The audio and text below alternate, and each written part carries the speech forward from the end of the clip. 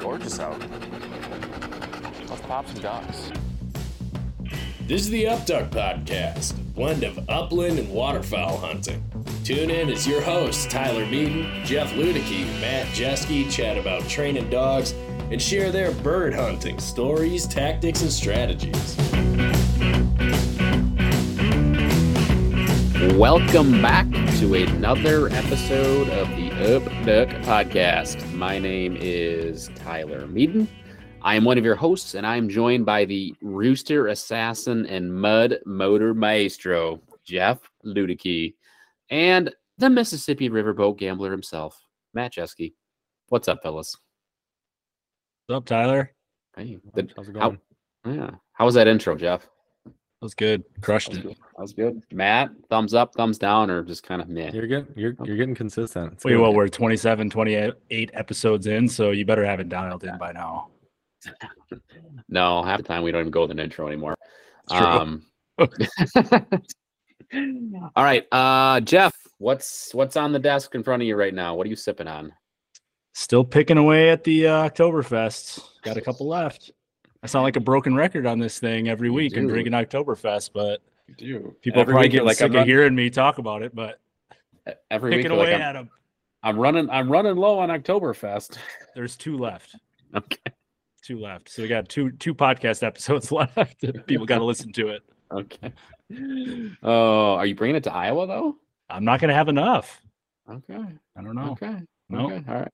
Find something else. Yeah, Matt, what's on your desk? The usual. The water? No ciders? Yeah. No. Definitely water. Okay. Same. Take a quick swig there. All right. Enough of this nonsense here. Let's bring in our guest today. His name is Brian Conoley. He works for Inukshuk, which is a dog food that you may or may not have heard of. After this episode, you'll be very, very familiar with it, I'm sure. Brian, welcome into the Upduck Podcast. Thanks for having me, guys. Thanks for having me. Cheers. Cheers. Are you joining me in an adult beverage tonight?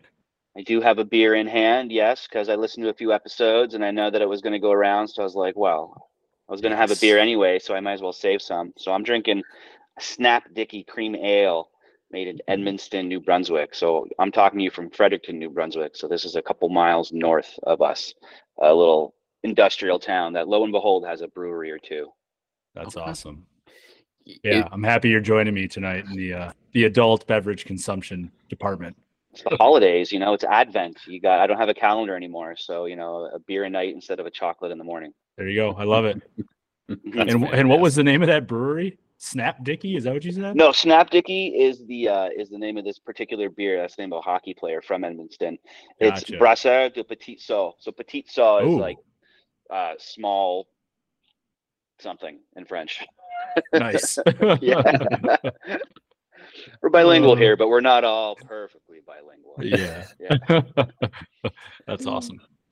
That is. Okay, so I got to ask, Brian, what time zone are you actually in? So we're in Atlantic, which a lot of people don't realize exists, which is 1 hour ahead of Eastern. So it's about 10:30 p.m. right now back home. Yeah, we're about an hour and a half northeast of the main border. And it only gets earlier if you go to Newfoundland, which is like an island in the Atlantic that's part of the Maritimes. And for them, it's like 11. They're a half hour ahead of us, which is hilarious. Yeah, so Atlantic time zone. So those Sunday night football games, the American football, that's got to get pretty late for you, huh? It does, yeah. And the West Coast basketball games and the West Coast hockey games are struggles to stay up for. I was telling you guys I might actually try to stay up to watch a quarter of a movie that I'm trying to make my way through over the course of a week, because that's life now. But yes, yeah, it's nothing starts early over here when it comes to TV. And you were correct that I did not know the Atlantic time zone existed until we started chatting. I didn't know what it was called. I just saw the abbreviation for it when we were trying to line up the time for this. So people from California will call us and they'll leave messages like, y'all don't have a very good work ethic. It's 2 p.m. and you're already at home. And we're like, it's 5:30 here. Sorry. You don't get that. You're far away. So we're sorry. We love our West Coast customers. Just call in the morning, or we'll get back to you tomorrow. That's awesome. That's great. All right. We know where you're located. Just tell us a little bit about what you do and how long you've done it, Brian. Yeah. So I'm the marketing coordinator for Inukshuk. And Inukshuk is made by Corey Nutrition Company. So they're an Atlantic, New Brunswick based feed company. They've been making commercial fish food and dog food for about 42 years, about as old as I am. I've been working for them for Inukshuk for 3 years as a marketing coordinator because it was, well, almost 4 years ago now, but the brand was really gaining some momentum and taking off, and it was time to kind of put a proper focus behind getting the word out, more intentionally rather than organically, word of mouth and through the little demographics that we kind of had small successes burn outwards from in the mushing community, police canine community, now the hunting community in a big way. So we put a marketing team together and we kind of doubled the sales force, and that's proven to be pretty effective because there's a lot of people out there with a lot of dogs looking for a good food, and we've done pretty well for ourselves. So I myself, I came from a journalism background, and I ended up working in like outdoor education and camp, and then gear stores selling kayaks and tents during the off season, and kind of parlayed that into this marketing position, looking to make a change. I've been out in Fredericton for about 15 years now. I'm from Toronto originally, but me and my brother and my sister, we all moved out east. Better pace of life. My family's from the East Coast, so we kind of just like the slow down, empty pace of it here. It's really pretty. We found good gigs, and this Inukshuk has been amazing because I have dogs, love dogs, and I have tons of friends that are very competitive with dogs, both hunting and like canicross and sled racing and a whole bunch of different things. So finding a gig for a family-owned company, kind of with a kick-ass product that was getting ready to do some real growth, and kind of get to do that all from the home city where I was already living, was a good opportunity. So, and things have been going well. So it's been a pretty wild ride, sling and kibble, as I like to say. I like that, sling and kibble. Did you feed Inukshuk, or did you know about Inukshuk dog food before you started working for them? Yeah. So I have a dog, Ace. He's a 12-year-old German short hair pointer. He's right here, unconscious, on the couch life right now, living his best life. He goes to work at a dog food factory every day. He's got zero complaints. So he's a Norwegian sled dog, a GSP mixed with a greyhound. They call them greysters, and they breed them for like pulling small sleds. So like lightweight sleds with one person, maybe 4-dog or 2-dog or 1-dog team races, sprints between 1 mile, 2 miles kind of thing usually. But people who do this love it, and they breed these dogs for it, and they're pulling machines. But when they get to be like 5 or 6 or 7, they retire them. And because these people have 20 other dogs that are young champion potential dogs that they got to focus on, they adopt out their retired dogs. So we didn't really know what we were getting into. We'd always loved pointers. My friends and my families had pointers. So when I found out about Ace and the opportunity, I was a big trail runner. I was working at the outdoor gear shop downtown and mountain biked and all that. And they're like, this dog's perfect for you. You can connect him to your skis, to your bike, to whatever, and he'll pull you and you'll love it. So we adopted him, and they were right. It was tons of fun, but he was like a performance animal, like an 80-pound pointer that was all muscle. His butt muscles looked like a Kardashian from behind. Just huge. and he was used to like working hard. So we got into canicross, and we went to some races, and all the races around here were sponsored by Inukshuk because they're the local performance dog food company. So of course the canicross people and the sled dog people knew about them. So I actually found out about it winning my first race with Ace. The prize was a bag of Inukshuk. So that was how I found out about it. And then about 3 years later is when Emily Corey, our company president, her and her father, kind of started talking to me about this new position they were thinking of creating, because they had this product that they thought was about to explode, and they needed to kind of put the right infrastructure underneath the brand to kind of handle what they perceived was going to happen. That's awesome. I want to ask about Ace for a second. Is he really tall with the Greyhound GSP mix? Yeah, he's all legs. So his head is like above my belt line, or just under my belt line, I suppose. And I'm about 6 feet tall. But he's all legs and chest, and really narrow, big head. But yeah, like I don't know if you can get a good look at him, but like here's his legs right here. Hey, sorry, buddy. Yeah, really, really tall, really big dog. and just you should see them pull a sled. It's crazy. They go nuts for it. I think we were just talking about that on the last podcast episode. I had mentioned to these guys that, a lot of sled dogs have German short hair pointer in them. And I think that's something that probably a lot of people, at least down in the lower 48, probably don't know, and that's a super common. Yeah, it's a more of a European thing. They're called there's also Euro hounds that are like pointers mixed with huskies, I think. Mm-hmm. That's another popular racing breed. These are greysters, which is pointers and greyhounds.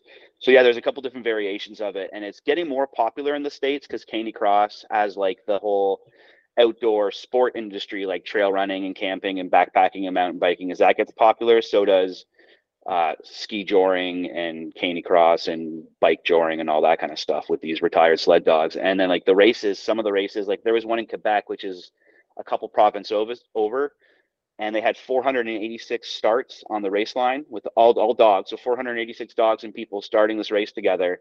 And I think 5 years ago, it would have been under 100. So the sport's kind of blowing up in different pockets. So they're starting to become a little bit more known.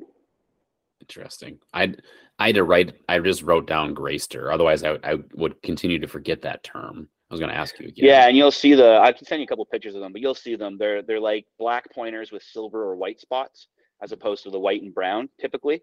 And they're big and jowly, and they're awesome dogs. And you said the other one was Eurohound? Yeah, I think that's a husky mixed with a type of pointer or a type of hound. Yeah, and they're a racing dog as well. Okay. Kind of. They're pretty cool looking too. They look different from Ace. They have more husky. Well, obviously, more husky features. So is Ace your only dog, Brian? Okay. Yeah, he's our only guy right now. Good. Gotcha. Yeah. We've got a young son, Linus, who just turned 2 today. Actually, today was his 2nd birthday, and we've got number 2 on the way. I haven't told my family yet, but they don't listen to this podcast, so we're safe. Coming down the pipe. So we're gonna hold off on the dogs right now. We're doing good acquiring family members and other methods. Well, congratulations on baby number 2. That's exciting. Yeah. Cheers to that. Mm-hmm. Definitely cheers. Mm-hmm. Definitely cheers to that. I've got breaking news. Yeah. We've got 5 that are 4 and under between the 3 of us. So. Oh yeah. Oh, you got a gaggle. That's We're very much in the thick of it. That's for sure. Yeah. Yes. No, it's fun stuff. It's exhausting, but I've never been more happy to be tired at the end of each day. So it's going good so far. Awesome. It's good to hear. Yeah. That is the perfect way to put it, I would say. Let's get into canine nutrition though. And I think sure.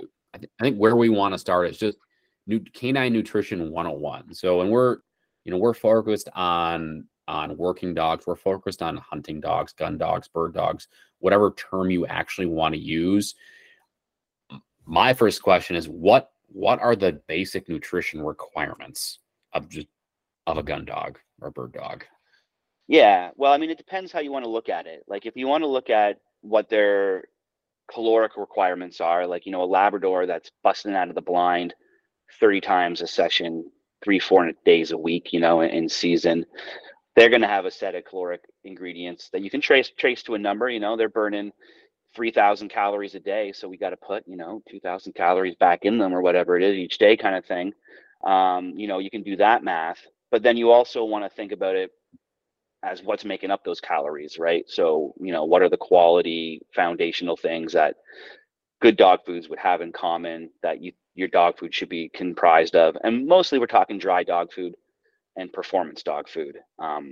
You don't see much performance dog food and wet dog food because you just can't get the amount of protein and fat balanced. It's all moisture. It hasn't been removed. Dogs love it, but it's like gravy on potatoes. That's not gonna give you the best body if that's all you eat day in, day out, right? So with dry dog food, you can get more of those good foundational building blocks into it. You can tinker around with it and be pretty specific with your levels of certain things.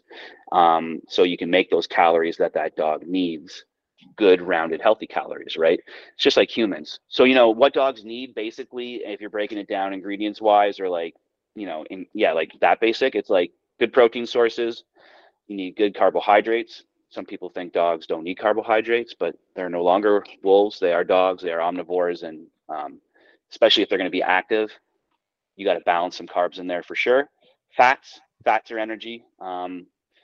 Carbs are your fiber and also energy sources. Proteins are where you're going to get your muscle mass and muscle retention.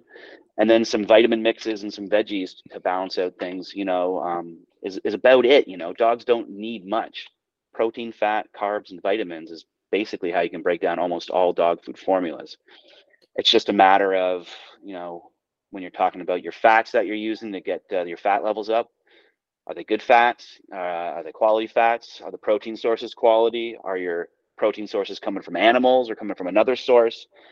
There's a lot of weeds and depths to kind of fall into. So in the performance dog food world, you're going to notice they're all high protein, high fat, because you got to get energy to start the activity up and endurance to keep the activity going, or to keep the muscles strong day in, day out, especially if you're talking overnight hikes or week-long trips and stuff like that. You guys have probably been on week-long trips and you've seen a dog come back with a third of the muscle mass that it had when it started the trip, right? Yeah. What do dogs use as their primary fuel source? Is it fat? Yeah. So fat starts the engine up, and there's two types of activity too, right? There's sprint. So a Labrador, or a fly ball dog that's sprinting and it's really high energy, but it's small bursts. And maybe sometimes it's for small pockets of time. They're just going to be hitting fat. They're burning fat, burning fat, burning fat. A sled dog or a beagle that's going to be out working hard nonstop for 4 hours, 5 hours, 8 hours at a time. They're going to need fat to get things going and to get their energy up, but then they're going to need protein to sustain that activity. So you need high levels of both, right? So yeah, fat is, their dogs are lucky, they burn it first. For us, we burn carbs first, right? And then after you get through all your carbs, you burn through your fat stores because your body's kind of holding on to those. Dogs are different. They burn fat first. They don't need to carbo load like we do before a race. So high fat diet is really important for those dogs where performance is something that you're considering and, worried about. Yeah. Mm-hmm. Now with your guys' different formulas, obviously, right on the bag, it says your protein percentage and your fat percentage. You have 32, 32, 32, 25. Now, where do those numbers come from? How do you determine what percentages and what ratios are best for certain dogs? Yeah, that's a great question, actually. People don't ask that one often. So the original formula was 32, 32, and that was being specifically calibrated for sled dogs. So the team that was developing the formula got together. They found out, the expenditure needs of these dogs, how many calories ideally they would get, what the breakdown would be like for them to literally race the Iditarod, to go 1,000 miles, haul in gear for 2 weeks straight. You find out what that need is, and then you build as high to that as you can. So 32-32 was calibrated for dogs doing thousands and thousands and thousands of calories a day. 30-25 and 26-16 are two other energy levels. They were determined on broadening the product offering because not all dogs are sled dogs. So we knew that we made a really good food. We knew that our production methods were unique. Our independence was unique. We had a lot of things going for this. So to reach a wider audience, what's the next energy kind of benchmark that we want to calibrate to? So 30-25 had police canines in mind, where they have high stress jobs, maybe not as many eating opportunities. They'll go from sprints or long searches or both in a day. They're going to be all over the place, right? There's a good chance they're going to need high fat. There's a good chance they're going to need high protein. So the police dog and the long-term, or what, not long-term, but a hunting dog on a long day was in mind with the 30-25 expansion to the formula. And then 26-16 was, we're going to have puppies, small breed dogs, or active dogs that, have, again, lesser energy needs. So let's make an all life stage formula that's a little bit more broad, that we can use for dogs that aren't quite up to the situation where they need a 30% protein, 25% fat. So by having kind of 3 tiers and stages, building down from the sled dog requirements to your active, normal, healthy dog or growing dog requirements. And to keep things simple, not making 5 options or 10 options or 7 options, make 3 options that are, right in the middle, that you can feed less or feed more to broaden and cover the spectrum that way. Try to keep it simple while doing this. Yeah, that makes sense. Now, when you guys talk about proteins, I think I looked through the formulas and it seems like the majority of it is just you have two protein sources, right? You're using mostly chicken and fish. Is that correct? Yeah, actually. So even though in our marine formulas we use 3 different type of fish, you're right. We still only use chicken and fish in general for all 5 formulas. We can't use beef because it's really expensive, and importing laws with mad cow disease concerns. You just can't do it from Canada to the States. So beef is off the table. Lamb is super expensive. Duck is super expensive. So when you want to do it in any large scale, you're going to price yourself out. And it's also not as reliably sourced as your major proteins, live caught fish, chicken, pork, those are all more accessible kind of thing. We use chicken because you can get really good quality chicken, and it's got great omega-3s and a bunch of other features. It's got a bad reputation in the dog food world, and we can talk about that and why. And then we use fish. We're on the Atlantic coast. We have amazing access to fish. The Atlantic herring, which is our like superstar ingredient, that we have in all 5 formulas as meal and as oil. It's not in the human food market, so there's a lot of it here. It's right out of the Bay of Fundy, live caught. It's amazingly fresh, and it's packed with those like omega polyunsaturated fatty acids. So it's a star ingredient that makes sense for us, having it in our pocket just because of where we're located. So yeah, chicken and fish is what we base all of our proteins off of. Or formulas rather. You started to go there. Talk about why chicken has a bad rap. Why does it have a bad rap in the dog world? Chicken has a shitty reputation because you can get shitty chicken and make a shitty dog food and get shitty results. That's just all there is to it. Like, there's chicken nuggets and there's a roast chicken out of your oven that you pluck yourself that day. To call those two things the same is not really capturing the essence of the differences there, right? So chicken byproduct meal is really, really inexpensive, and everybody's got it because it's not going to market for the human world. So you can turn it into a low protein source, and you can make an inexpensive dog food, sell it, 40-pound bag for $30, and everybody's happy, right? Except for the dog, especially if they're a performance, animal, right? So chicken, because if you flip the back of the bag around into the first ingredient and you don't understand the difference of chicken meal and chicken byproduct meal, you think they're both the same, you get a bad reputation. Meal, there's nothing wrong with meals. That's just a process of removing the moisture from whatever the protein source is so you can put it into a dry dog food. So no matter what meat source you're dealing with in a dry dog food, it's been turned into a meal. That's not the bad word. It's the byproduct. We use chicken that humans would eat. You can't call it human grade because our facility is not human grade. We make dog food. It's a dog food grade facility, but it's, chicken meat and muscles and organs and things like that would be on the same market for human consumption kind of thing. We don't use the chicken byproduct. So that's a big difference. And a lot of people have been burned. And it's really hard to figure out if your dog's allergic to something or sensitive to something. So the vet or whoever it is giving you a device turns the food around, says it's probably the food. Oh, look at that chicken. Chicken's crappy. I've seen this before. So just avoid chicken and then off you go. But, the reality is dogs, 99.9% of dogs can do great with chicken. It's a really affordable protein source with good omega balances. So if you source it right and treat it with respect, it's a great option. And the chicken rarity or allergy is much more rare than maybe the vet or like the market pulse might have you believe. Interesting. Yeah. And I'm not saying there's bad dog foods out there with chicken in them. There is, but there's good dog foods out there with chicken too, and bad dog foods with other ingredients too. It's just you got to dig into it a little bit more. Yeah.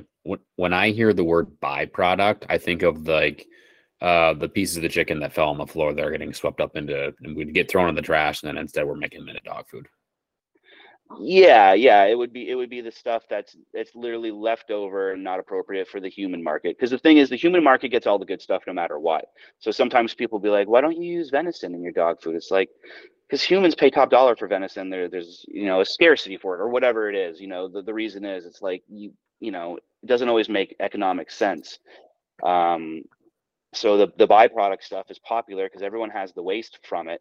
And it is a lot different. It's not where the good quality of the protein comes in. You got to spend some money to make a quality product, right? So you got to buy good protein no matter what it is. And then the other ingredient in our decks that's controversial that people have a problem with is corn. And they're related partly. another way to save money on a quality protein source is get it from not an animal product. Like you can get it from a corn gluten meal or cornmeal or, canola oil, a couple different things. But those are not great protein sources. They're hollow compared to a protein source coming from an animal. They don't have the same fatty acids, the same amino acids, the same building blocks for success that, are derived from the nutrition of the product. But they're inexpensive and they'll technically get your protein level up to a spot. So if you're saving money on chicken meal and now you're boosting that up with corn gluten meal, now you're really saving a buck here, and you've got this, 25% protein dog food formula, but coming from 2 bad protein sources. So corn often gets blamed as a bad ingredient. And in that scenario that I just described, it absolutely is. We use whole grain corn that we grind in-house, and we use it as a carbohydrate, as a sugar source, much further down the ingredient deck. And it's not a corn gluten meal like corn syrup derivative. It's corn that we just ground in our hammer mill ourselves and, kept all those nutrients. So a big difference between those 2 ingredients for sure, right? You don't always have the luxury to explain that to people, and you can only fit so much information on the back of a bag.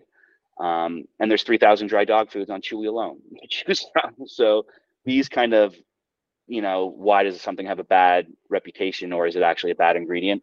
These can be really long quests to take yourself down. And it took me a long time to learn the ins and outs of this, to be able to field the calls from the people calling in, because people have questions about their dog foods. They care about what these dogs are eating, and they should. For sure. Yeah, now you're talking about corn, and obviously rice is another one too, but there's that big trend in, the grain-free dog food, and yeah. I don't think that maybe it's not as big of a trend as it was 4 or 5 years ago when we got our puppy, but, our vet at the time, you got to be grain-free, you got to be grain-free. What is your take on the grain-free trend that's going around? The grain-free thing, you're right, was a reflection and application of human values onto the dog food market, because that's what we do. We turn our little pets into our little humans, and we treat them maybe differently than animals were treated 100 years ago, let's say. So when humans' diets started to shift away from grains, carbs are the enemy, the pet food market all of a sudden had a cottage industry saying, well, grain-free diets for dogs. If people are buying grain-free for themselves, people will latch onto this. And it turns out that some replacement ingredients for grains you can save some money on for whatever reason. So a grain-free thing became viable in 2 senses. People will buy it, they're looking for it already, and maybe we can save some money on these other ingredients. So you had some dog foods that were not really serving, created to not really serve a market, an actual purpose on the market. And then because there was not much history with some of those ingredients that were swapped out for grains, because you still need to make a balanced diet. Those grains were providing something, so you still need to provide that in the diet. The thing is, wheat and corn, they have 25-year, 30-year histories with research and proven studies and tests and peer-reviewed stuff, and we know how long dogs can do well on them. Pea, legume stuff, other ingredients, not the case. So problems started to happen with the food. That whole thing kind of faded away as a human diet. So a lot of the industry faded away with it, and now there's still remnants of it there because some people are still looking for it for whatever reason. Maybe their dog does have an allergy, but it's not what it used to be. And we don't deal with it much in the Inukshuk side of things because people who have performance animals know that grains are an integral part of delivering that performance, so they're not looking for grain exclusive. At Corey Nutrition, we make a product called North Paw. It is a grain-free dog food product. It's a pet product. It's mostly sold in Korea and in Japan for small white dogs that fit in purses.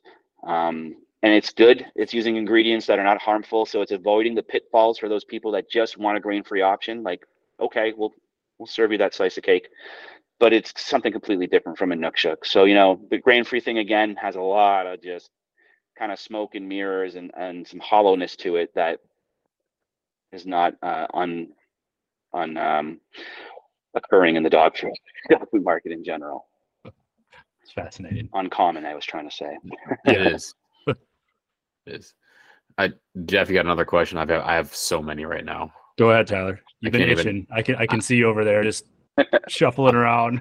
I'm trying to remember them all. I need to start typing them up here, writing them down. But so if I'm searching for food, right, if I'm going to try different foods, what are some other ingredients that I should avoid when I'm looking at the ingredient list in the back of a bag? So what you want is good protein animal protein sources up front. So whether it's your beef, your pork, your chicken, your fish, whatever, you want those proteins first for sure. You're going to see chicken fat in almost all of them. It's one of the most popular ways to get fat onto the food. So, don't be surprised about that. You might see a collection of grains. So wheat shorts, we use beet pulp. We use a little bit of flax for fiber.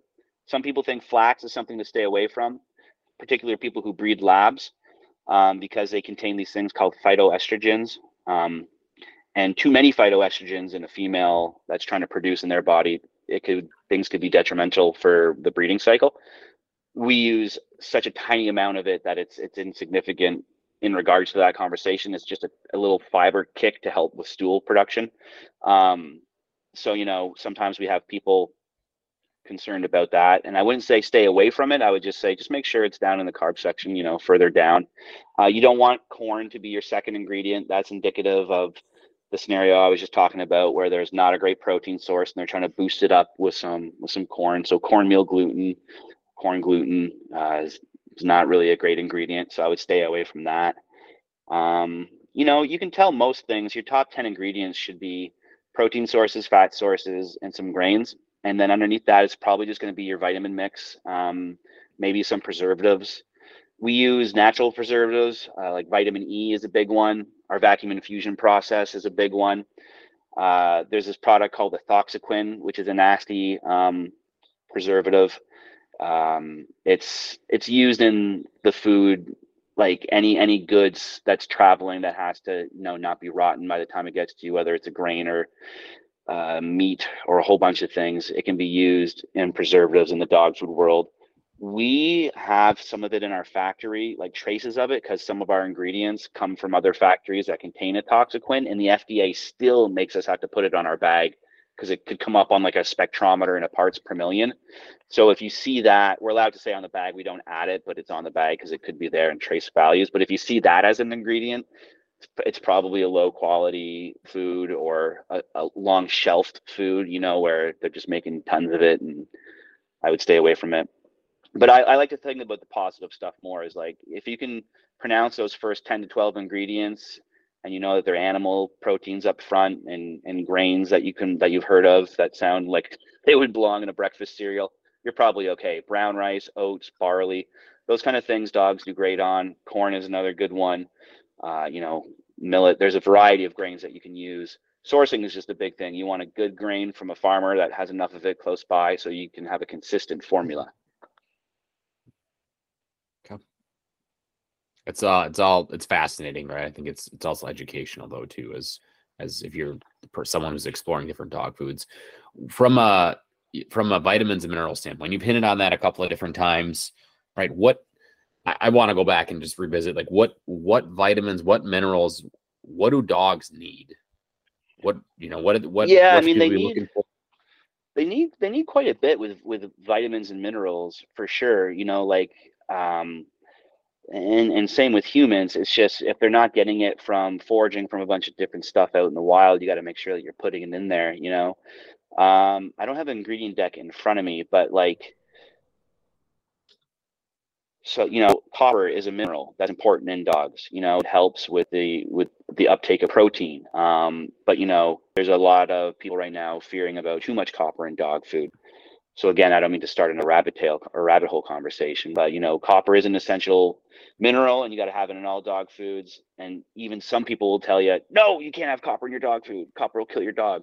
So it's like, well, people, vitamin. Oh, they're using vitamin E because there's a preservative, which means their food's of low quality. It's like, no, it's because it can't go rotten in the bag. But vitamin A, vitamin E, vitamin D, the normal ones that we do, your calcium, your iron, your copper, all stuff that would be in the human diet is pretty much in the dog diet as well. There's not too much there that we don't need. So we're kind of similar in that way. I wish I had an ingredient deck in behind me, because you'd recognize everything. But they do need a variety of vitamins and minerals, and it's just for the digestive system and the body to do its thing. Give it the best opportunity it can. So, okay, you're giving it good proteins. Does it have the ability to break those proteins down sufficiently and take what it needs from them? as far as vitamins for, you know, having healthy blood and circulation. There's just so much, and people invest so much time and energy into training their dogs that they want to get complicated with the feed sometimes and really get down into minutia. But I try to take the other approach, but like, you know, find their energy level, find some proteins that work for them, get a high protein, high fat diet. And if it works for them, it works for them. You know, if you don't have to feed 5-6 cups a day for them to keep weight on, and they're not a gigantic dog, and it's working for them, it's working for them. Like, the problems that we try to solve the most are, my dog can't keep weight on, I have to feed 7 or 8 cups, or, you know, my dog just shits liquid on everything I've tried for whatever reason. It's a high drive dog, like a pointer. They have high metabolisms and I can't keep anything solid through them. You know, we talk poop and feeding too much and cleaning too much are the 2 biggest problems that we try to solve. And quality proteins and quality fats, you know, that's pretty, and then having the food be fresh, selling direct, getting to the dog early as opposed to late. Those 3 things make such a world of difference, that you can kind of have a simple approach with it. So the feeding the dog like 6-7 cups a day. There's someone that I train with. I go to some guy's property to go train my dogs on, and this guy can't keep weight on this dog, and he feeds the dog like 6 cups a day. And I mean, without fail, the dog will poop 2 or 3 times during the training session. Right, we're like, you know, Matt, do you run into that at your group training sessions too? Yeah, other people with that situation. Yeah. I see that a lot, and it's digestibility leads me to more questions, but is a big thing. So like some dogs, like Malinois and pointers especially, they're just keyed up. Like, they'll vibrate weight off in their sleep, right? They're always kind of just wired, looking for the next thing. And sometimes you have to feed 6-7 cups and it'll just go through the dog because it's just not getting absorbed for whatever reason. You know what I mean? And us being able to grind all of our ingredients in-house so that all those flour, like consistencies of the ingredients are uniform, and then pulling the fat into the food. There's a couple production things we do that just make that food hit the stomach, break down really fast, get absorbed up in the dog really efficiently, so that you can cut back. Their stomachs are small. That's the thing. They're only so small, oh so big. So if you're pumping 6 cups of food into them and they're only being able to drain 10, 20%, 30% out of that, it's going to come out the butt. That's the only other way to do it. So that's a big thing. If you're feeding your dog 5-6 cups a day, you can probably be looking at another option to feed them, because it means that that's not working for that dog very efficiently. Yeah. When I switched to Inukshuk probably 6 months or so now, I mean, I cut the amount of food I was feeding my Vizsla in half. I think I was. Oh, you got a Vizsla? Yeah, that's I have a Vizsla dog right there. Yeah, I mean, I was probably feeding her 3.5 cups a day. You know, and now I'm down to 1.5. You know, when I first got the Inukshuk, I think I was at 2 or 2.5 cups, and she was actually putting weight on. And I had texted Tyler. I said, I'm feeding her less, and she's still putting weight on. So he said, cut it back even more. So I'm literally feeding half of what I used to feed, which is amazing. We tell people 20 to 30% conservatively. And, you know, that's it right there. That's not because we've got this super secret vitamin mix and all these 20 things put together. You know, it's because we use good proteins, vacuum infuse them, crush them down, get to that dog fast, and boom, it makes good use of it. There's these police Malinois dogs, like the dogs that are in the John Wick movies, jumping 20 feet up a wall into a window. Those dogs sometimes have to eat 7-8 cups a day, and they're in the back of police cars and kennels. You can imagine the stress of that officer. They don't want to have to deal with that, with everything else that they have to deal with and mess in the back of that trunk, right? So getting those dogs down to 3 cups a day, under 3 cups a day, those kind of success stories have really set us on our path, where people are kind of turning their eyes and going, okay, I think there actually might be something different going on here. It's been nothing but BS, and again, smoke and mirrors, trying to find a good dog food. But that guy's dogs look good, her dogs look good, his dogs look good. What's going on? And we've been managed to connect enough dots now where people are going, okay, I'm going to call Inukshuk, or I'm gonna find out if I can get a couple bags of my friend who's getting a pallet or whatever it is. And I think the thing that's sticking out for me too is as you're talking, Brian, is it feels like absorption is the biggest thing, right? Absorption of nutrients and calories, like within the dog. Yeah, the efficiency of the food system is huge. And, yeah. And that's what like these other dogs are missing. It's just running right through them. So sorry, boys, I have to plug my phone in. I thought I was going to have enough juice, and it told me otherwise. So I'm changing venues into the kitchen. All right. Don't wake up the family. Yeah, and no, I know they're good. We got strong. It's an old brick house. It's an old cotton mill. Town built around a cotton mill, and there's all these brick houses that all the staff used to live in. So you can have a murder party in here and no one will know on the outside. I don't plan to, but choose your neighbors wisely is all. Sorry, I'm plugged in there, so we should be good. Okay. So one thing that I've been thinking about is like the makeup of dog food, and I think with active dogs, with working dogs, with hunting dogs, we think about like joint and muscle health. So yeah, how does the quality of the food affect joint and muscle health? Right. Yeah. So joint and muscle health are extremely important, especially with these high impact dogs, right? So what a lot of dog food brands will do is they'll add some supplementation to their formulas, things that are known to help joints and muscles. Glucosamine and chondroitin are the two main ones that come up in conversation a lot. And people will notice that we don't add those to our food. And that's because we're achieving the same thing through our ingredient deck, through the fish oils. So those polyunsaturated fatty acids, those omega-3s, those omega-6s that we're always talking about, those really are star players in any recipe.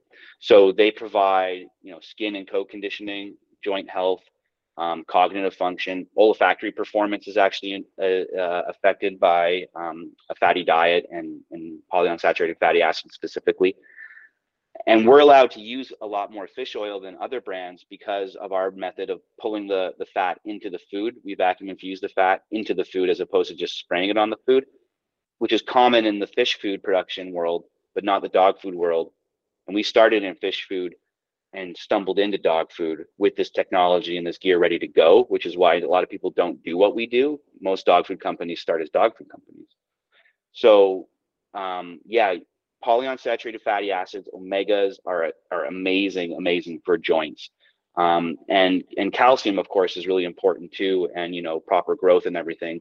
So the dog having the right amount of those throughout its life, varying at stages of growth, and then tapering off and being maintained through their active adult life is extremely important.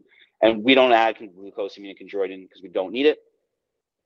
They are good things to have in there, and any performance dog food will probably be trying to accomplish this through one of those two ways or a combination of both, good fats and maybe some supplementation from some other sources. So that was going to be it's a good lead in, because my next thought is the thing that I'm thinking about is supplementation, right? Because I started feeding my oldest dog is now 7. Mm-hmm. I started giving him supplements when he was 2 per my vet's recommendation. My vet, very, very trustworthy. I thought my dog was allergic to the food that I was feeding at the time, and she actually said the opposite of what you had said. Most vets indicate. She said it's likely not the food. She's like trying to figure out what it actually is it's really hard. It could be hard. Be a million different things. Expensive, yeah. But she said, hey, I have a GSP. It's about the same age. We're starting early to protect joints. I would, if you're looking, I know your dog is a performance dog. Here's a couple of things that I'm feeding. So, do I need to supplement my dogs? Do I not need to supplement my dogs? I mean, on an Inukshuk brand, probably not. Most people find that they can remove supplementation. Now, for joints, it's harder to tell, how the joint is doing day in, day out, if they're not an older dog or prone to, maybe being sore or limping after activity. So a lot of people, the indicator that they'll use is, coat. Like they were given, the dog had a really dry coat, so they were giving it some salmon oil, or it had itchy paws or something. So they were giving it salmon oil, and then they switched to Inukshuk, removed that supplement from the equation, and the problem went away. So you have some evidence there that things are working, right? There's no doubt that you do want to take care of those joints.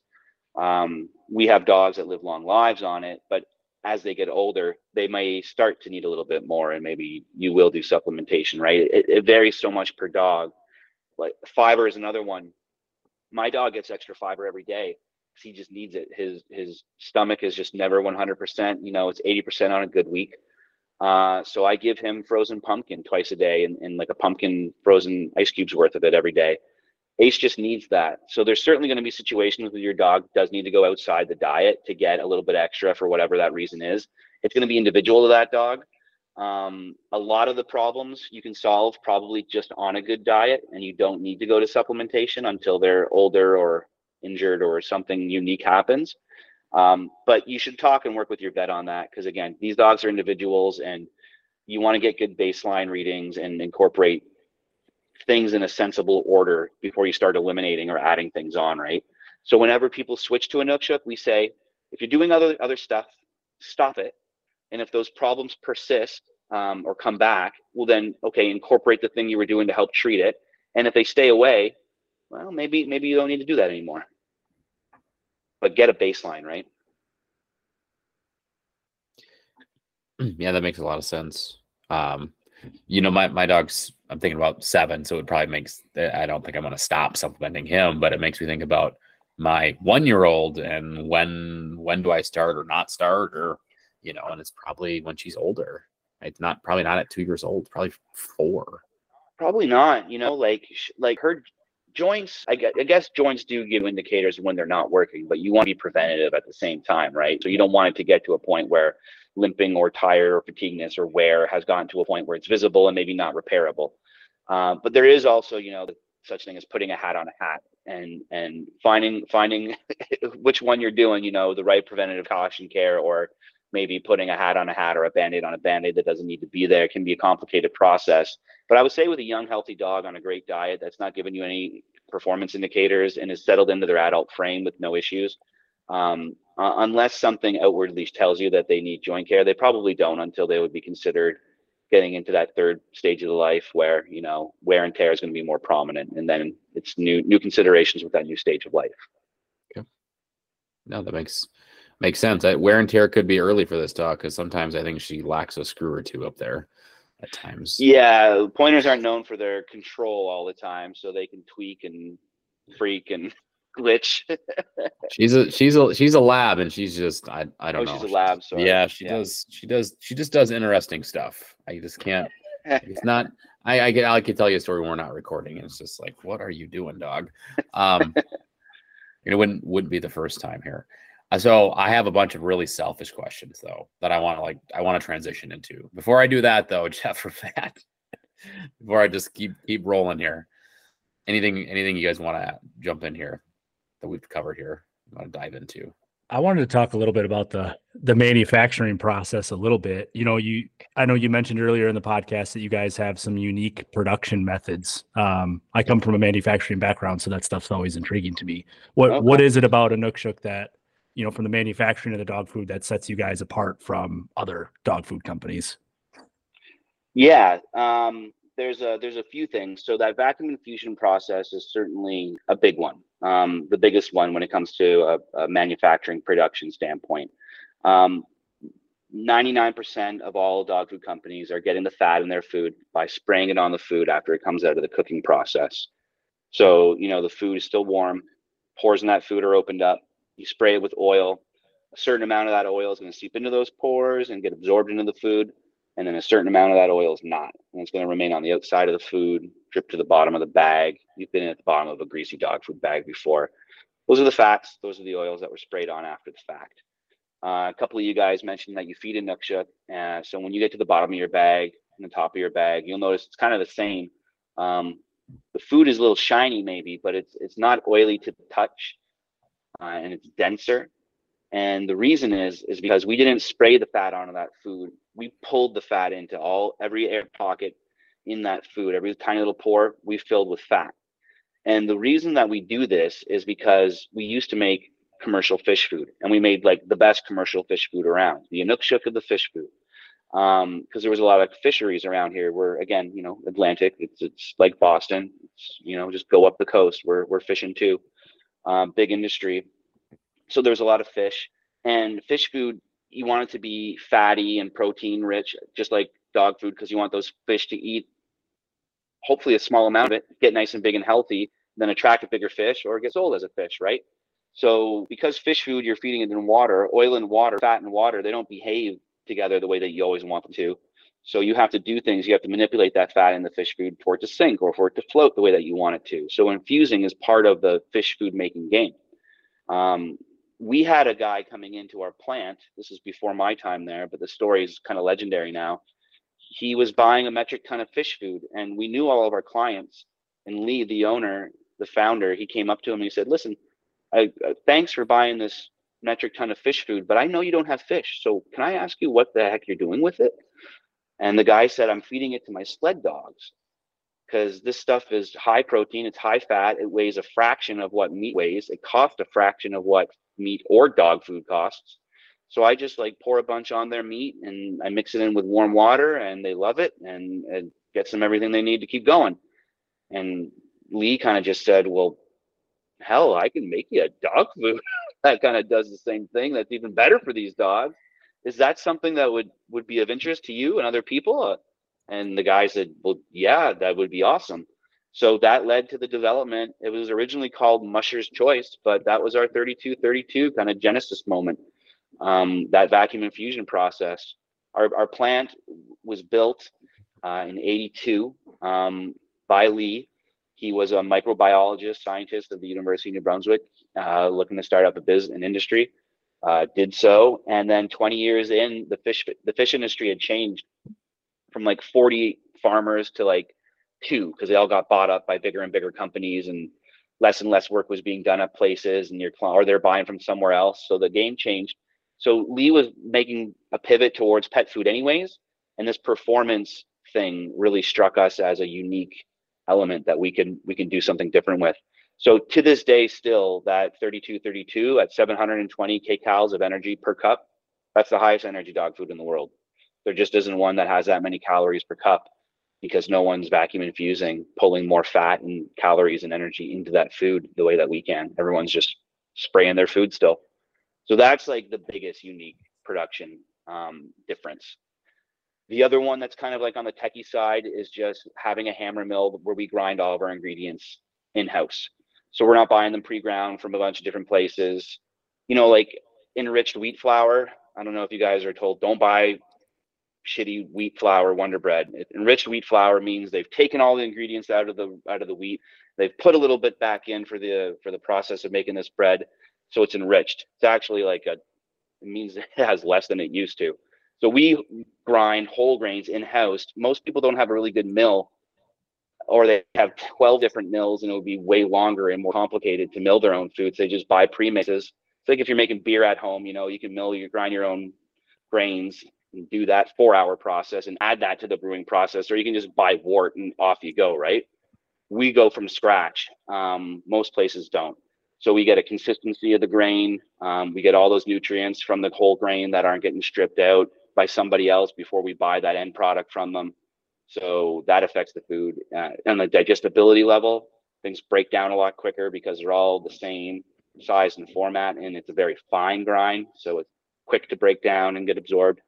And yeah, we know that quality ingredient because we bought it whole, kind of thing. So those are the two like techie kind of production things that make us different. The other big thing is our scale. We don't feed all the dogs in North America. We feed less than 1% of them. There's a lot of dogs out there.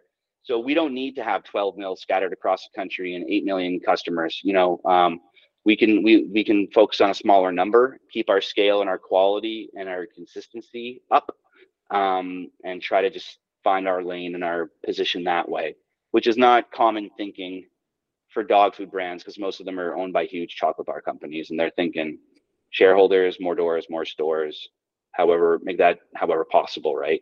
They're not thinking of a ceiling the way that we are, because that ceiling of scale protects the product and a lot of other things that kind of spin out from that.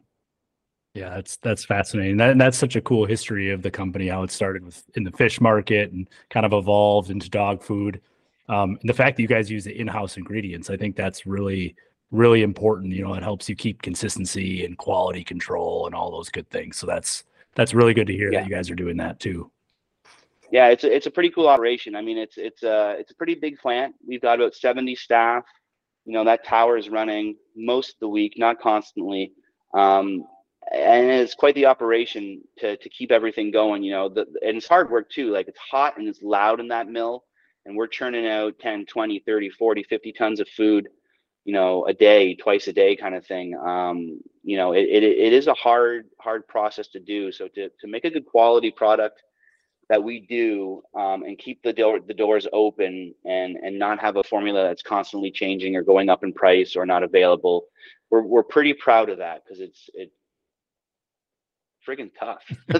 I believe it. Yeah. Yeah. And you only got 1% of them, which is probably just, yeah. You probably can't even fathom that. I think we'd be throwing a staff party at 1%. It's a massive market, and that's good, because it means that there's nothing but opportunity. It could be bad, because it might mean we max that out at one point, and that's an interesting problem to have to solve in today's world. And we're not there yet, so we're not really solving that problem yet. We're kind of just building towards that problem. It's probably not how I should describe the business plan. We're just building growth in general, and we'll figure out ways to make it work as we go. We're lucky to have room to grow. There's more people that are going to be coming on the sales team, on the marketing team. It'll get us to bigger shows, more trials. That grassroots kind of putting yourself in front of people has been our best way of kind of having these kind of conversations, and maybe getting a couple people turned on and trying the food, and seeing if they can spot a difference. Yeah, that's really cool. All right, I'll stop being selfish, Tyler. You can go ahead and be selfish and go ahead with your questions. This is me time here. Okay, so this is something I've been wondering. I would love to get your opinion on it. It's about optimal feeding time with dogs. So, and the optimal number of meals as well. So like Jeff, right? I've decreased the amount of food that my dogs get substantially. Like, I can feed like my 2 dogs depending on activity level. And right now it's winter, and so we are not training 5 or 6 days a week, right? They are maybe hunting 1 or 2 days a week if we're lucky. And it'll get harder in January and February too, when seasons close up. So, like, as a result, like, my dogs eat less than 2 cups a day. Is 1 meal a day okay? Should it still be 2? Like, what is your opinion on that? Yeah, we do have opinions on that. A lot of, it seems in the hunting world more commonly than other worlds, the once a day feeding thing is quite popular. People don't want to put a meal in a dog's stomach before they do any serious activity. You don't want to have bloat, twist the stomach or whatever. So they'll do a big feed at night kind of thing. The problem, and for all of this, whatever works for you works for you. So we have recommendations and opinions, but if what you're doing is working and it's not the way that we say it's going, that doesn't matter. It's working for you, right? So I always like to kind of preface with that. But the thing with the feeding once a day is, imagine if you had to have your breakfast, your lunch, and your dinner, which is the same amount of calories that you need for the day, but you had to eat it all at one meal. You would get full halfway through. You would be in the bathroom for maybe longer than you are currently during your lunch break, expelling the rest, because you can only handle so much food at once. Your stomach is only so big. So giving them everything they need for the day at once, there's a good chance they're not going to be able to absorb everything they want. So breaking that amount up into 2 amounts, and it doesn't have to be 50-50. It could be 25-75, 25-75% mix or something different, that's going to give them a better chance to absorb more of the food and digest that food easier and better. So we recommend 2 meals a day. If you're worried about too much feed before an active day out in the field, try to feed an hour ahead of time if you can, and keep it a small meal. So, with us, the nice thing is a small meal goes a long way because it's more calories per cup, and it's got a high digestibility. So a small meal in the morning, an hour before it's go time, is fine. Give them a bigger meal at night. We think that's the ideal scenario for a dog hunting days. Normal days, 2 meals split down the middle is fine. The 1 meal a day thing, just unless that's the only way your dog will eat, or there's some other reason that makes that the way that works for you, we don't typically recommend it, but we know it works for a lot of people. Okay, so that's perfect. And then, so your recommendation is at least 1 hour a day before vigorous exercise, because we're going to we're going to be upland hunting from legal shooting hours, which are like 8 a.m. until probably like 4 p.m. 4 days next week, and so trying to figure out. I'm already thinking about at 6:30 if you can. Again, 7 you'll be fine. We always gave it at least an hour. We tried to give it 2 when we could. We realized there's only so many hours in the day, and you're already getting up early. You got kids, you got dogs, you got hunting to do. None of that happens at noon, right? Typically. So we get that, but an hour is a good amount of time for a lot of that food to have hit the system, started its way up, and being digested. It's not just sitting in the gut, and that's really where the problem with bloat and the stomach turning, twisting, and everything really comes into play, right? So you're typically okay with an hour. Give it more if you can, and if you're going to give 2 meals in a day, make that first meal a little bit smaller. Again, just to help yourself out, right? And lots of water on hand. Make sure your dog gets a drink. Another thing in the hunting world is, like we say on our bag, don't float Inukshuk. Just keep lots of fresh water on hand. Well, some dogs, when they're anxious to hunt, they're not going to drink water unless there's food in it, and they're just doing it for the food.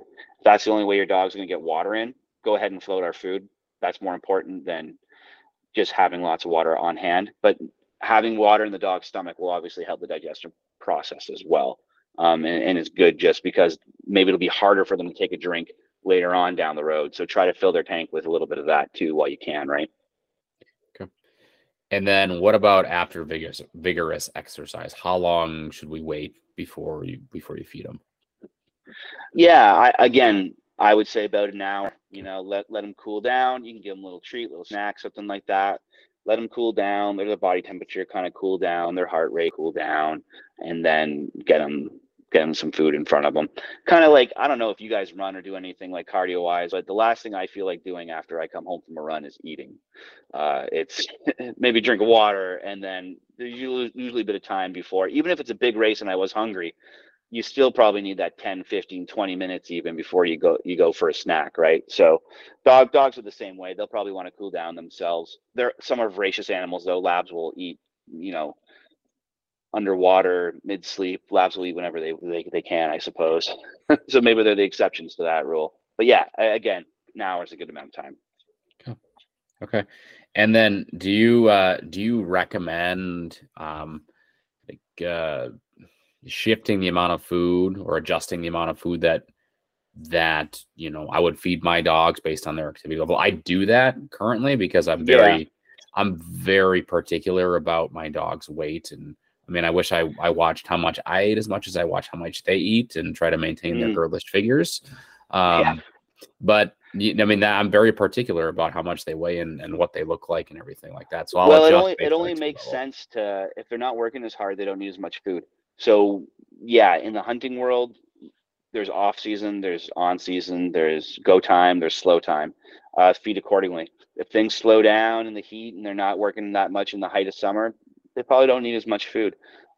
Their body weight is usually going to tell you if they drop a pound or two or put on a pound or two. If you're paying attention, you can probably notice, and then just make the adjustment based off of that. People often ask us, like, should I switch down a whole protein and fat level or just cut back the amount of the formula that I'm using? I like to keep things simple as possible whenever I can in my life. So I always suggest, if you can do it with staying within the same formula, just cut back 20%, 10%, whatever that adjustment is that you need to make. Some people like to go down because they want to keep the meals bigger, so a 26-16 meal is going to look a little bigger, maybe fill the stomach up a little bit more. I don't have a dog that's particularly concerned about that. So, I keep it simple and just feed a little bit less of the same formula, but both work.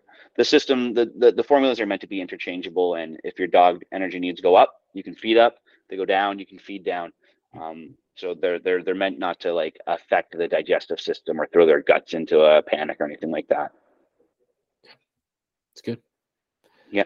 Yeah. That was the thing that I really wanted to ask right there. All about timing, volume,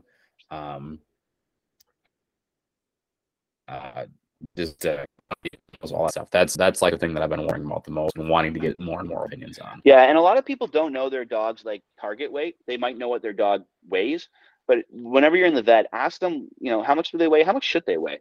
how can I tell when they're at a good weight? Like I know when, like, the 2 ribs is too much to see from 2 feet away, or whatever the rule is. Like I know when my dog looks a little thinner, a little overweight, because I just kept asking the vet and kept measuring them and checking them. So especially if you have a young dog that's been growing, you got to feed to their age and weight as well, right? So if you got a puppy, look for a feeding chart that gives you 0 to 3 months, 6 to 12 months, whatever those breakdowns may be, because you're going to have to adjust quite a bit, because they're going to get bigger and their needs are going to change every month, because their weight's going to change every month. So when you've got that puppy, keep your eyes on weight quite closely, and then with an adult dog, know what their target weight should be, and try to stick to that. Dogs aren't really big, so if they're 10-15% overweight, or a couple pounds overweight, that could really accelerate some joint fatigue or some joint wear, and you don't want that, right? So try to keep these guys in as good shape as possible, because I think someone said on your show, there's nothing better than a good hunting dog. They don't last long enough, right? I think it was your last guest that said that. Yes. Okay. Jeff, Matt, anybody else want to take over here before I keep rolling? I do have one more, and this was actually a question from your buddy Tyler that I liked and had wrote down. But maybe some of this you can share with us, maybe some of this you can't. But as the understanding of dog nutrition keeps evolving, and we become smarter as humans, and learn more about nutrition and science and yada yada yada. Are there any upcoming trends or like innovations, specifically relating to sporting dogs that might be coming down the pipeline? Innovations is, I don't think there's a lot. I don't think there's a ton of like groundbreaking new ingredients or anything that's going to catch the market on fire.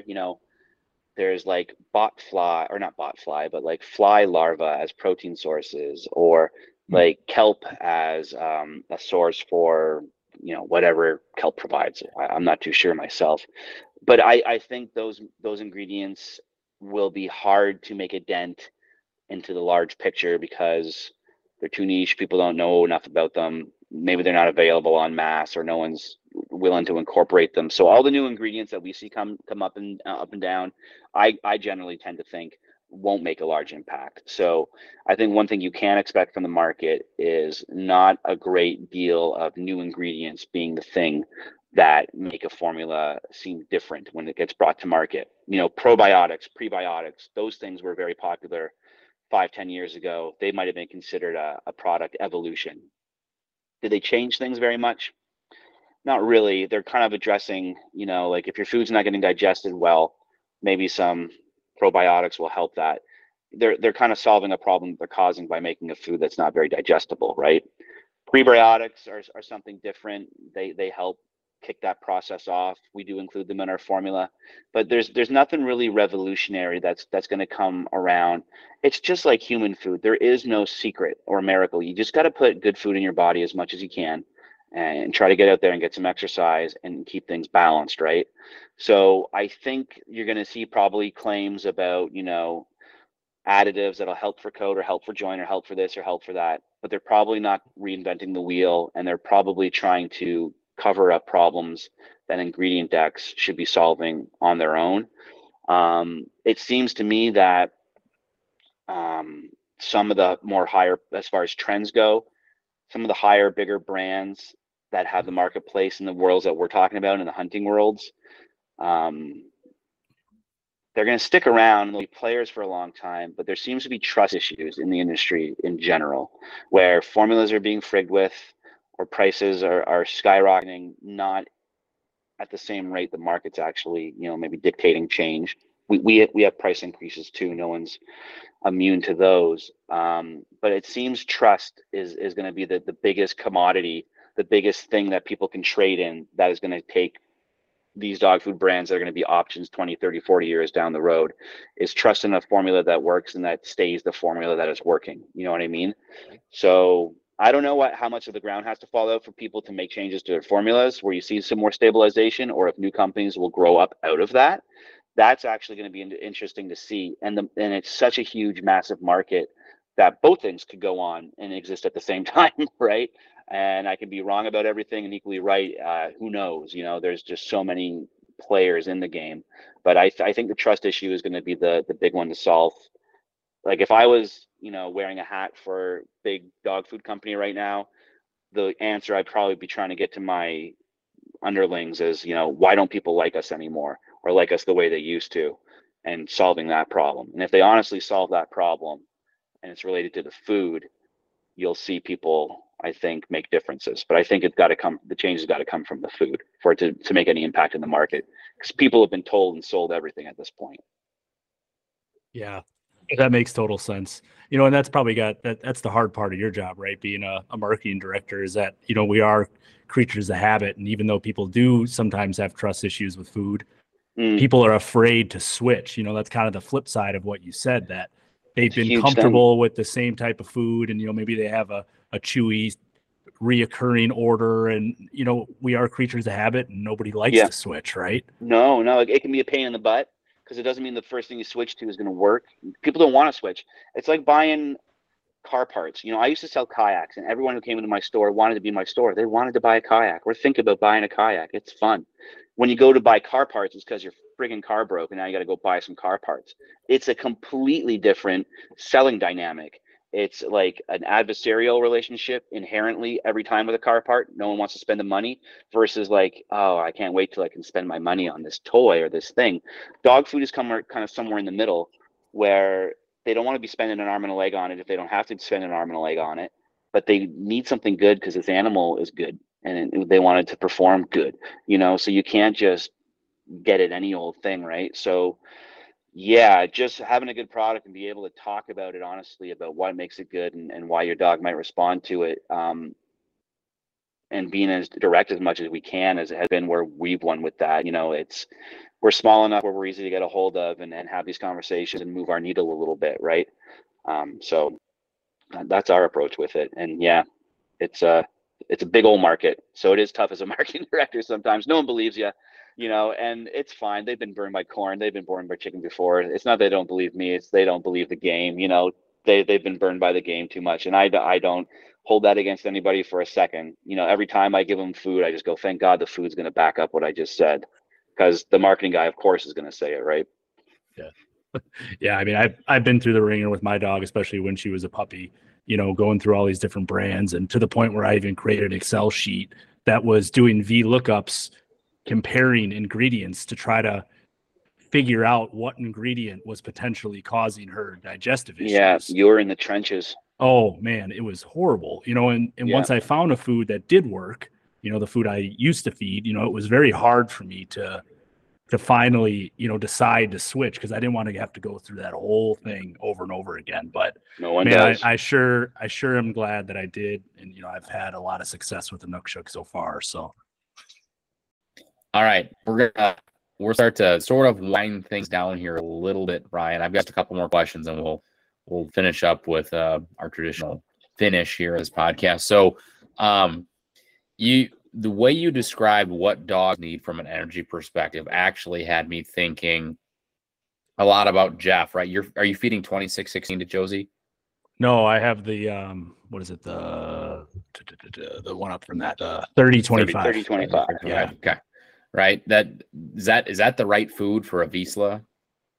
Yeah. Who's going to be running the upland fields? Yeah. 90% of adult hunting dogs are going to be on 30-25 or Marine 25. For your really hard keepers, your extreme cases, there might be 10% that are on 32-32. Pointers, Vizslas might be candidates for that. But even with those higher drive metabolism dogs, 30-25 is the most popular option. And that's technically an all life stage formula. You can start puppies on it, but we do recommend most puppies start on 26-16. They just don't need that much protein or fat until they can really let loose and increase their training time.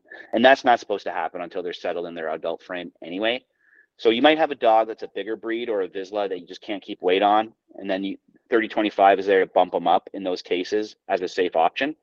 But for the most part, keep your puppies and your growing gun dogs on 26-16 or Marine 16 if you can. It'll just be easier to feed them the right amount. Okay. Yeah. Okay. And then last one I have for you is, how do you convince guys that feed raw diets to their dogs to switch over to an Inukshuk? Try it. Because if they're calling me, they have a problem, right? If they're calling me, it's because something's not working. So their raw food diet's not working. So sometimes we'll talk for 20 seconds and I'll say, try it. and call me back. And then if you buy by the pallet, we'll give you back that money for that bag. Or if that's how you're going to buy, you've got your solution. And it works so often. So, sometimes they want to talk for 2 hours, and then at the end of it, I'll go, okay, now go try it. and that's really it. So, samples, getting to trial events, getting to trade shows, getting in front of people who recognize dog food so they can tell when they've got something different in their hand when they hold our food. But the biggest thing, man, is like none of this matters if it doesn't work for the dog. Chewy will always give you your money back if it doesn't work out, or your reseller, they're going to work with you as well. So there's not a lot of risk involved to try a bag. And typically if it's going to work out, you'll know by the end of one bag. If it worked for a month, it'll probably work for the rest of their life if it needs to, kind of thing. And thank God I can say that again, that we're making a product that can back that up, because that's it. That's a difference maker. That's what we're focused on. That dog food working. Okay. That was me letting you give a sales pitch to Matt. So he feeds his well, dog maybe he'll around try hours. it. Maybe he'll listen to 10 more podcasts and not try it. Matt's time is his own. But you can share my email with him if he wants to have maybe an inside edge on trying some. I'm happy to extend a generosity. But again, there's other good foods out there, and if what you're doing, anybody is working, and it's not on Inukshuk, it's on a food that hopefully maybe you understand a little bit more now about why it's working, that's good too. We can't be the only solution. We never will be. It won't scale up that way. So, it's good that there's other good options out there. Don't fix it if it ain't broke, and don't worry if it doesn't need fixing. Sometimes people aren't happy unless they're fixing something, but try to come at things honestly and even-headedly. And if there is a problem that food can fix, there's a food out there that'll fix it. Hopefully it's ours. Perfect. That's a great way to wrap up the main portion of the podcast. I think it is anyway.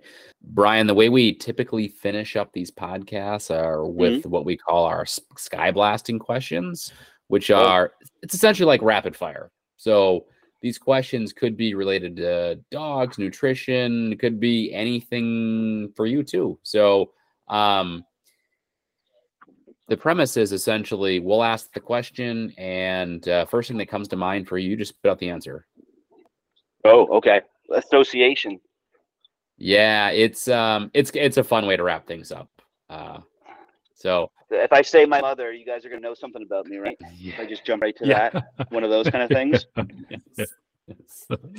Yes. Okay, I'm ready. Sorry, I Okay. had to plug in again. I'm at 1%, so I'm glad that these are rapid fire, but I'm here. Okay. Let's go first, gentlemen. I can go. All right. What was the last book you read?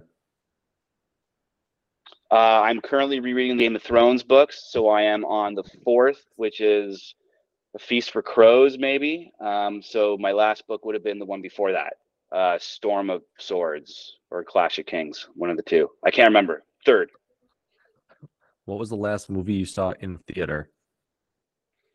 In theater, Spider-Man Across the Spider-Verse? No, I saw that terrible Flash movie in the theater last.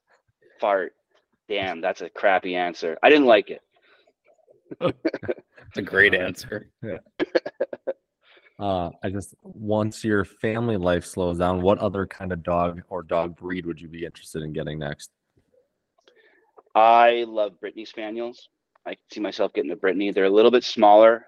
Ace takes up a lot of real estate in our little house, so we might downside. I also really like Griffins and wire hair pointers, so a Draft Hour or something like that. I could see probably one of those two, I think.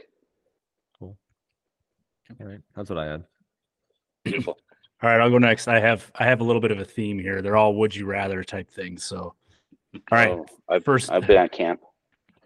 First one, would you rather be chronically underdressed or chronically overdressed for the rest of your life? Chronically underdressed because I fear change. I'm already that, so let's just it seems to be working just fine. Let's keep that. Perfect.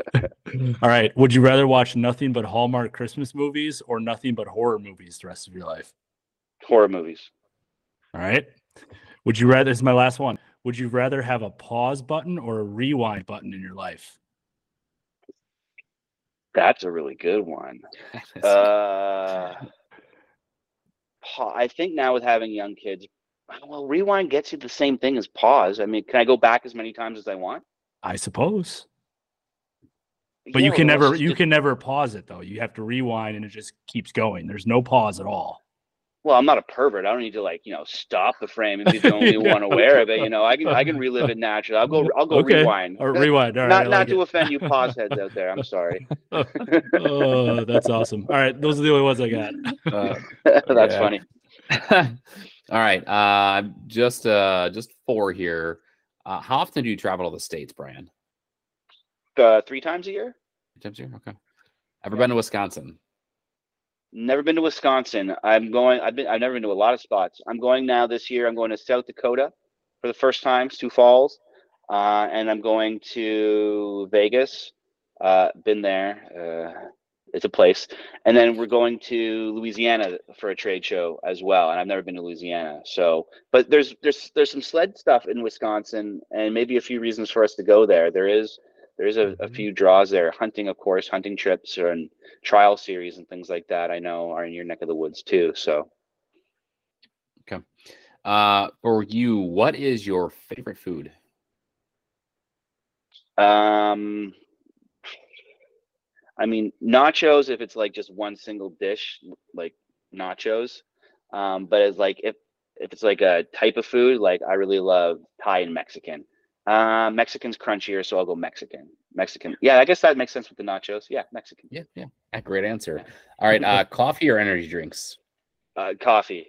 Yeah, I can't even do soda. Those energy drinks are a phenomenon. I did not hop on. Yeah, they passed me by. Okay.